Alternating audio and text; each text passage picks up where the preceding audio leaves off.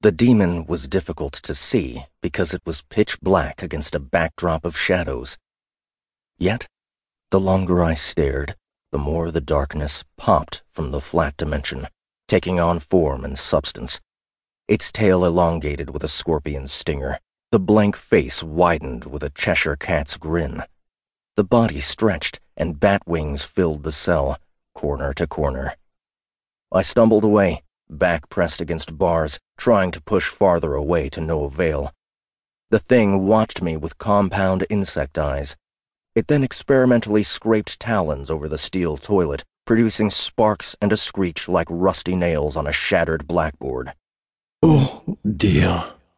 I have the wrong body. My apologies. The darkness melted into flat shadow, then blossomed into 1,000 midnight black snakes that spilled into the cell, expanding and curling. Fanged mouths opened and snapped at the air. I screamed until my voice was a ragged bray. Sorry! The 1,000 mouths hissed. Not quite right. A moment, please. I stopped screaming. Not because I had a grasp on reality now, but because I'd given up on it. The 1,000 snakes vanished. In their place stood a man in a tuxedo. Ah, finally, a proper manifestation, he said with a precise German accent. He straightened his bow tie.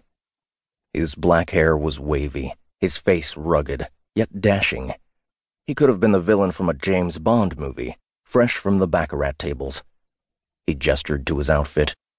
Merely an image from your memory, Mr. Savage. Nothing to fear. He pointed to the cot. Do you mind? I shook my head. Actually, every part of my body was shaking. He sat, turned the laptop around, and made a tisk sound. All things considered, they might have offered you decent equipment.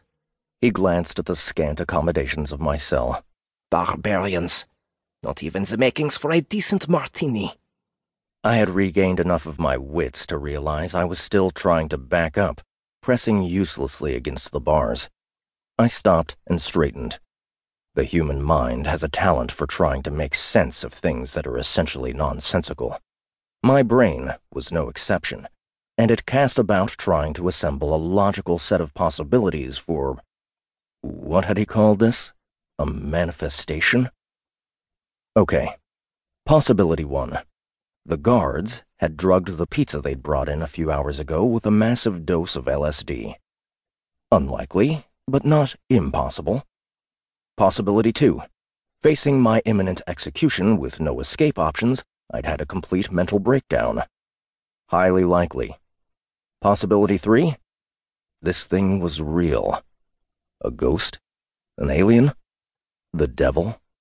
I assure you, I am real, the man in the tuxedo said. Not a ghost, nor an alien, and definitely not the devil. What I am, however, is an agent for an organization who sees great potential in you. My legs gave way, and I grabbed the bars to steady myself. At some earlier point, my bladder had emptied. The front of my orange jumpsuit had a patch of seeping discoloration. Ooh, ooh, ooh, I said. At least I was making consonant sounds, which was an improvement over the whimpering vowel noises I'd been making up to then. I tried again. What is this? This, the man waved about, is your death row cell. In precisely 12 hours, State of California correctional officers will puncture your arm with an intravenous line and... I held up a hand. I know all that. I meant, what are you? He stood, stepped forward, and took my hand. I am Technical Field Supervisor 13, Abyssal Management Corp. At your service. He clicked his heels together. You may call me by my traditional name, Nefarious. Or if you like, its contemporary equivalent, Mr. Null. I still wasn't buying this was anything but a stroke in progress. Yet the same part of my mind that had instinctively backed me away from this thing knew, whatever this was, it was dangerous.